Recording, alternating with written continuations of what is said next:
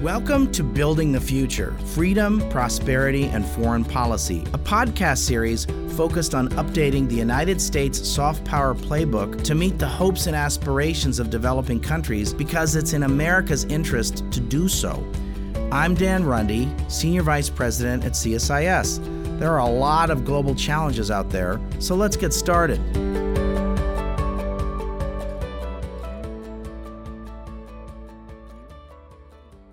Welcome to another episode of Building the Future with Dan Runde. I'm really pleased to have my friend and colleague Tomas Serebryski, who is the Chief Economist of the Infrastructure Department at the Inter-American Development Bank. Tomas is one of three editors of a new important report about infrastructure in the Americas, from structures to services, the path to better infrastructure in Latin America and the Caribbean, edited by Dr. Eduardo Cavallo, Andrew Powell, and Tomas Serebryski, the three of them. We have Tomas with us today. Infrastructure is a really important issue that I don't think gets as much attention as it deserves. Tomas has spent a lot of his career working on the issues of infrastructure and their linkage to growth and the importance of infrastructure, especially in the Western Hemisphere. Tomas, thanks for being with us today. Thank you very much, Dan, for having me in your podcast. So Tomas, why did you guys write this report? When you guys write a report, it's like a 2-year project. So you guys take on big challenges. It's not like you just whip it up in 20 minutes. It's like a 2-year exercise or an 18-month exercise, right? Yes, that's correct. It takes more than 2 years. The IDB picks the topic of its flagship report. This is the Inter-American Development Bank 2020 annual flagship report. So, the topic was chosen 3 years ago, I guess, previous to COVID. It's the first time that the IDB flagship report dedicated to infrastructure in its 60 years. So it's important for us. Really? I think it's quite important. I've been very grateful for my partnership with you, Tomas. You've been personally helpful to me, and the IDB has been also helpful to me as an institution on issues of infrastructure in the last 5 years at CSIS. We've done a lot of work on the issues of quality infrastructure. We had a commission. You and your colleagues at the IDB were really critical in helping us think those issues through. So I was really pleased to see this major contribution that you all have made. So can you tell us, why does infrastructure matter? Infrastructure is incredibly important. But let me tell you that what we try to do, the main objective of this book, is to change the focus from assets, from concrete and steel, to services. Why the focus should be on services? Let's think about water, for instance. Millions in the region don't have, in Latin America and the Caribbean, don't have access to water 24 hours a day, 7 days a week. Now these days, in times of COVID, one of the main recommendations to spread COVID is to wash our hands frequently. Question is how to do it if you only have water a few hours a day. Electricity is also key now in times of COVID, as well as telecom services, because in several countries, lockdowns very strict, and if you work from home, electricity is key jointly with connectivity infrastructure. The other reasons why infrastructure is very important is because it fosters economic growth, and infrastructure will hopefully help economies recover faster. It's an important source of job creation and productivity gains in the years to come. We have to remember that Latin America is a region of very low productivity and inadequate infrastructure services. So it's precisely in these times of recession, and by the way, Latin America is going through what I would call a dramatic economic recession. It's where investment in infrastructure is more effective to jumpstart growth. In more technical terms, the multiplier effect of infrastructure investment is high precisely now. So that's why infrastructure is very relevant, because investment in infrastructure improves the prospect of economic growth, but at the same time is key for quality of life through the services it provides. If you're a government and you have a chance to allocate people, time, and money to some activity or some area of focus, what you're saying is placing people, time, and money to improve infrastructure has multiplier effects on growth in ways that oftentimes other investments do not have. Is that right? That's right. So, you plan this out 3 years in advance. This was all researched before COVID. Has COVID changed any of this? No, I would say that COVID reinforced the main messages of the book. Precisely as I was sharing with you, this idea of changing the focus from assets to services. We are all programmed when we think in infrastructure. We think about big construction, airports, trains, big public works. Our proposal is really to change the focus to services. And why? Because by changing the focus, we concentrate on the software dimension of infrastructure that is key for delivery of good services. And by good services, I mean sufficient services to have access, services that are of good quality and affordable. And this is a very important issue in Latin America. Services in Latin America, we show that in the book, tend to be expensive. Tariffs are higher in Latin America than in other regions. So the software agenda of the infrastructure that somehow has been absent in the public policy debate are very relevant, and now more than ever in the context of COVID. And what do we mean by the software? One is regulation. How the services are regulated, how standards of quality are set, what are the prices and how they change in time. The efficiency of utilities, of service providers, are they good? Do they perform well? Are they inefficient or not? Do they innovate? Because you can have the best infrastructure in the world. Say you have the best road from city A to city B. But what happens if the trucking industry is extremely inefficient? All trucks, they collude and they set high prices. Then, logistics cost will be high, despite the fact that you have a fantastic road. And then another dimension that is key in the software side is the role of consumers. Because with technology, consumption is changing very fast. And if possible, I'd love to talk about that because technology is really changing completely how infrastructure services are produced and consumed. So it's now, I would say that now with COVID is more key than ever. Say, and another example, just for those listening, suppose public transportation now, where you need to change completely how public transport services are provided to keep distance. You need to change the frequency of services provided, how to keep distance. So it's all about COVID highlighted the role of services instead of having the infrastructure there. But government budgets are tight. How are we going to finance all of this infrastructure, Tomas? You're right. Budgets are tight in Latin America. The macroeconomic prospects are not really good. Let me share with you some numbers. How much does Latin America invest in infrastructure? And it invests around 2.5% of its GDP. That number is very low compared with other developing regions. It's less than half of what East Asia invests per year. Out of this 2.5%, 2% is public financing and around 0.5% is private financing. And unfortunately, public investment has been going down, at least since 2013, and quite dramatically. If you see the numbers, public investment keeps going down and down since 2013. So now we have COVID. We all over the world, we are arguing that infrastructure investment can help push economic growth. This is the time to invest. But Latin America is in a very dire fiscal situation. And I'm not very optimistic about the prospect of increasing public investment. Unfortunately, Latin America has built a bias against public investment in infrastructure. In the recent history, show us that in the region, when there is an economic crisis, like COVID, and this is an example of a very bad economic crisis, investment in infrastructure is the first budgetary item to be cut.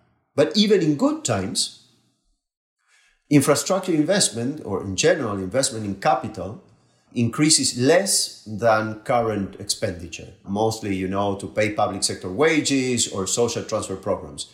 And the 2000s gives us a very good example for Latin America. You know that in the 2000s, the region went through a boom, an economic boom. And in that time, public expenditure increased around 5% of GDP. But out of that 5%, almost 90% went to current expenditure. And only 10% or so went to infrastructure, which is really bad because infrastructure investment lays the foundation for growth in the years and decades to come.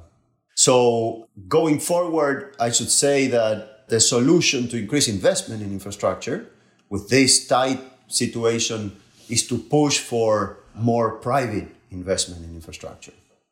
So infrastructure is often associated, Tomas, with corruption and cost overruns. And the report talks about 35% of a project's cost, it could be attributed to cost overruns and delays. Why is this so high? And how can Latin America obtain first-rate infrastructure? This is an excellent question. Thanks for asking it. And it's true. And that's an important data point, if you want, of the book and conclusion. We did a lot of detailed work to get this number. And this number comes from measuring cost overruns and project implementation delays. It's approximately 25% comes from cost overruns and 10% from project delays. And I agree with you that this number is high, although I should say that cost overruns and delays are present in all developing regions. In Japan, there was just a discussion this week about cost overruns for the construction for the Olympics. Absolutely. And this is a common characteristic of infrastructure investment. Because, we try to make this point over and over again. Building infrastructure is a difficult endeavor. Sometimes things don't work as expected. So cost overrun, and we make this point very clear in the book, shouldn't be associated with corruption. Sometimes cost overruns, it's the nature of investment in infrastructure. So what countries should do is really accept it and implement policies to reduce them as much as possible. And let me share with you a list of things to do. And what we argue here is that countries should, quote unquote, invest in the investment process. That's the way to improve by reducing cost overruns and time delays. And what should countries do? First is to have infrastructure plans. And infrastructure plans, why are they important? Because they produce, if they summarize a common vision for the development of a country and exceed, the political cycle, they should produce a list of a pipeline of projects. And that pipeline of projects gives certainty to the construction industry. The construction industry needs, a pipeline of what are the opportunities, the business opportunity in the future, because it's a very capital intensive industry and they need to invest. So it's really good for countries, for the industry to have a clear pipeline of projects. Second, and very related to this, is to allocate enough funds to pre-investment. And that's something that we see all over Latin America, is that projects go out for bidding when they are not well prepared. They are not well specified. So what happens is that there is a constant renegotiation of the terms of projects, and that leads to higher costs. And then something that it will resonate to you, because you've written about this quite a bit, is the need to stimulate competition and innovation. Competition by opening up the procurement process to all interested firms, and foreign firms, local firms, but to have a very healthy competitive environment. And what happens very frequently is that governments tend to impose rules so that contracts are allocated to certain firms. So that's key. And then on innovation related to procurement is super important. What we should be doing is moving from selection criteria based on inputs that in general are outdated standards, because countries don't update standards frequently, to service. Just define the quality of service that governments want, and then the private sector will come up with the best technical solution, the most, cost effective. And then another dimension to improve is to prioritize investment in maintenance instead of investment in new infrastructure. We can provide sometimes more services. What we need to do is improve maintenance of what we have to make the most of existing assets instead of building more and more and more. And this is key for services, and technology is the way we are improving the maintenance of services. And I give you an example.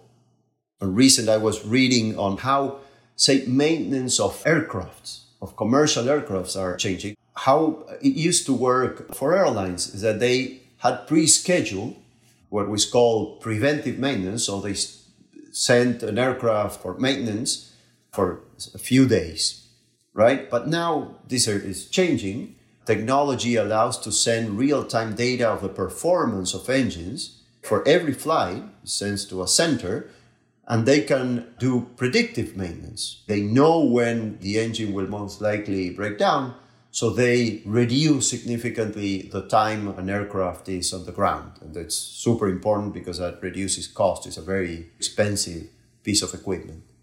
And then the last piece, very important, is what we call in the book the elephant in the room. That is a need to fight for corruption in infrastructure. And here, we argue that, of course, the judicial system has to work well, but we are exploring the new technological solutions, targeted solutions, and we have some very nice examples that the Inter-American Development Bank has been implemented, and is called in Spanish Mapa Inversiones. It's called Investment Map. That is a geo-reference platform of projects that allows citizens to identify how resources are spent in their jurisdiction. So people can track, how the project is moving forward, what's going on. And so some evaluations show that really time delays went down and cost overruns went down. The examples, they are already implemented in Colombia, Peru, and Costa Rica. So, countries have to invest in the investment process. There are no miracles. It's hard, the way ahead, but it has to be done. So how about in terms of, the book argues that we've just been looking at infrastructure too much, as you said earlier, in concrete structures.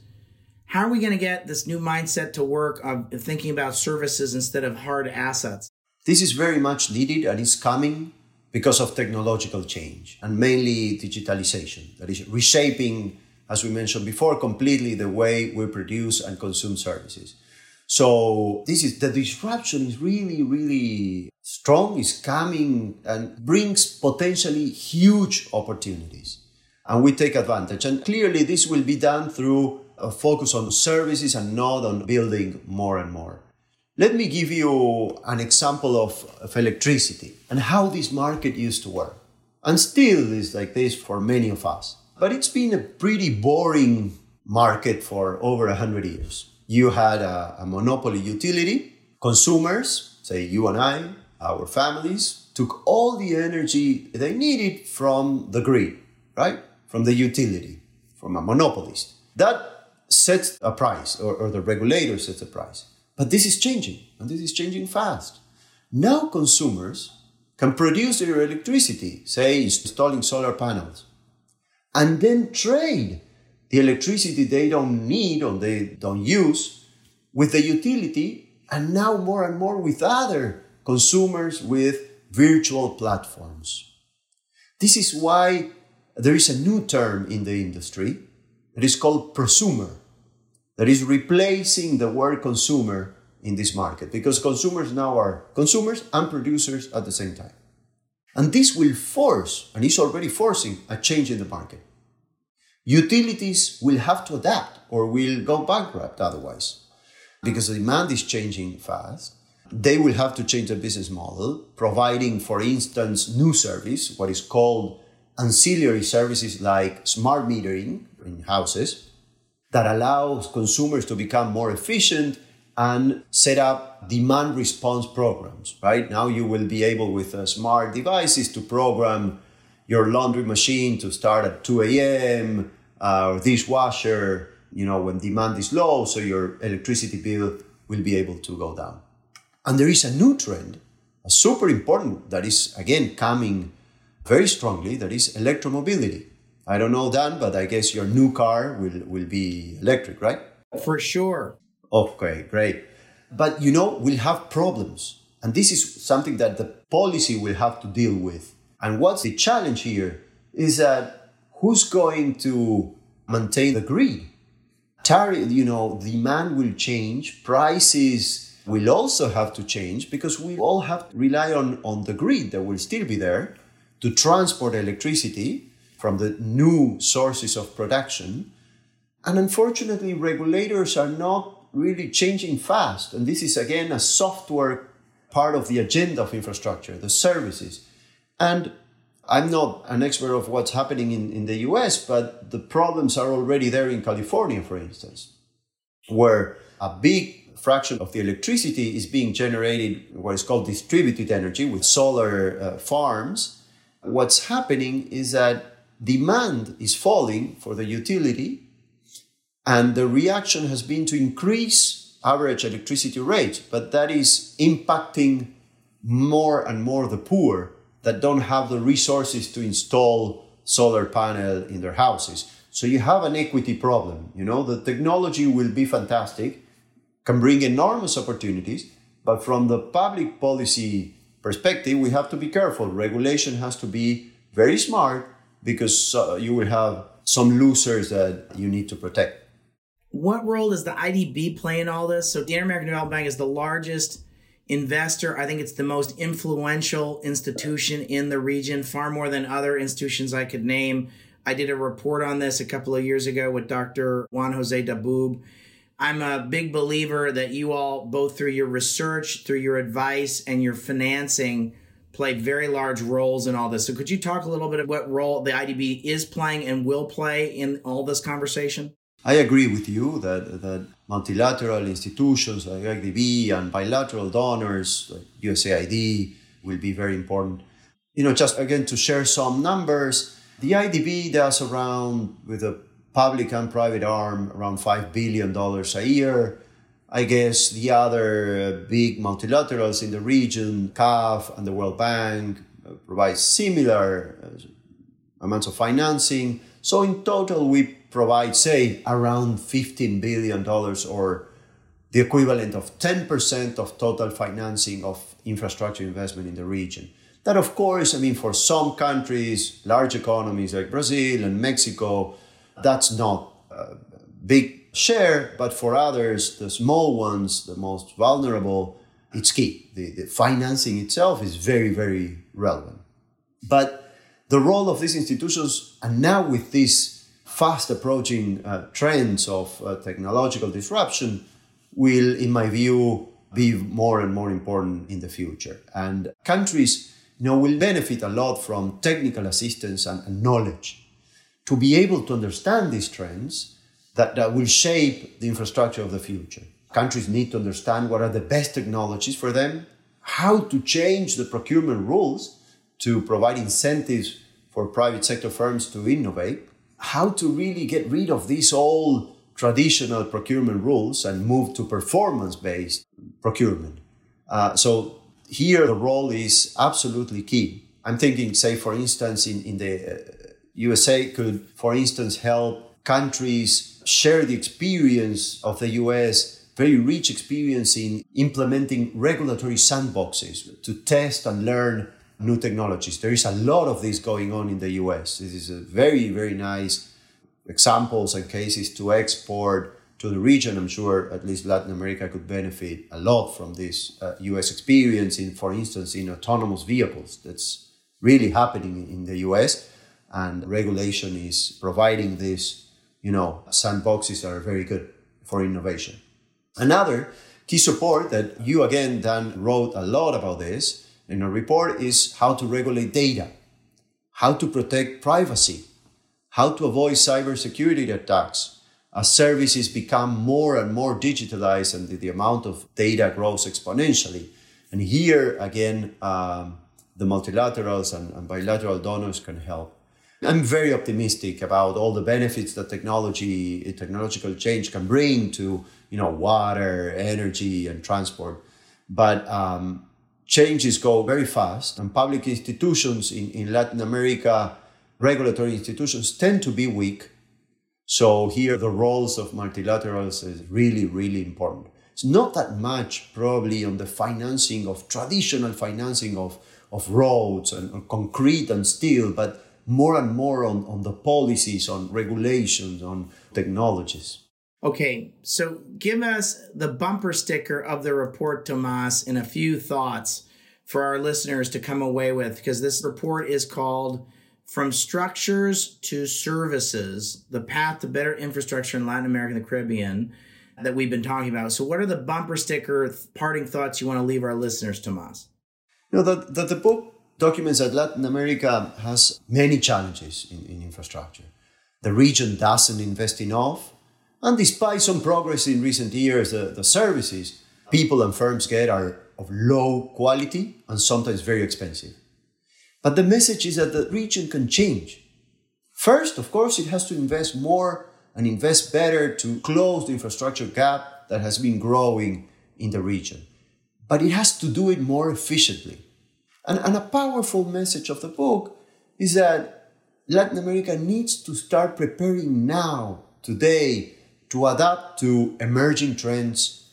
And those trends are technological innovation, climate change, that is very, very relevant for the region, and increasing social demands for better services. And this is a region where the demands are very strong, and we saw what happened recently in Chile, for instance, where all the people went to the streets as a result of a 3% increase in the metro fares. So really, social demands for better infrastructure are already there in the region.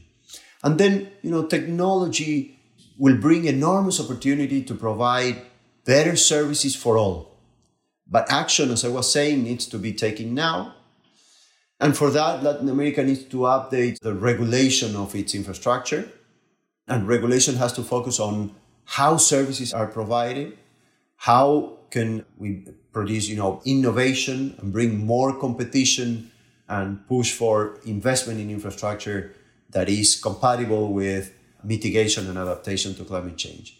And finally, these changes need to be done in a way that protects the most vulnerable. And the book makes an argument for moving to subsidies. This is a region that provides around 1% of GDP in subsidies that are not effective in reaching the poor. And there are new ways to really target those subsidies to those in need. Tomas, this is great. Thanks for being with us today. I really have enjoyed this. I encourage you all to get the report and read it. It's called From Structures to Services, the Path to Better Infrastructure in Latin America and the Caribbean by the Inter-American Development Bank. Thanks, Tomas Serebrisky, for being with us. Thank you very much. And just to let the audience know, they can go to www.iadb.org/DIA 2020 infrastructure to get the book. And Dan, thank you very much for having me in your podcast. Happy to do it. Thanks, Tomas. If you enjoyed this podcast, check out our larger suite of CSIS podcasts. From Into Africa, The Asia Chessboard, China Power, AIDS 2020, The Trade Guys, Smart Women, Smart Power, and more. You can listen to them all on major streaming platforms like iTunes and Spotify. Visit csis.org/podcasts to see our full catalog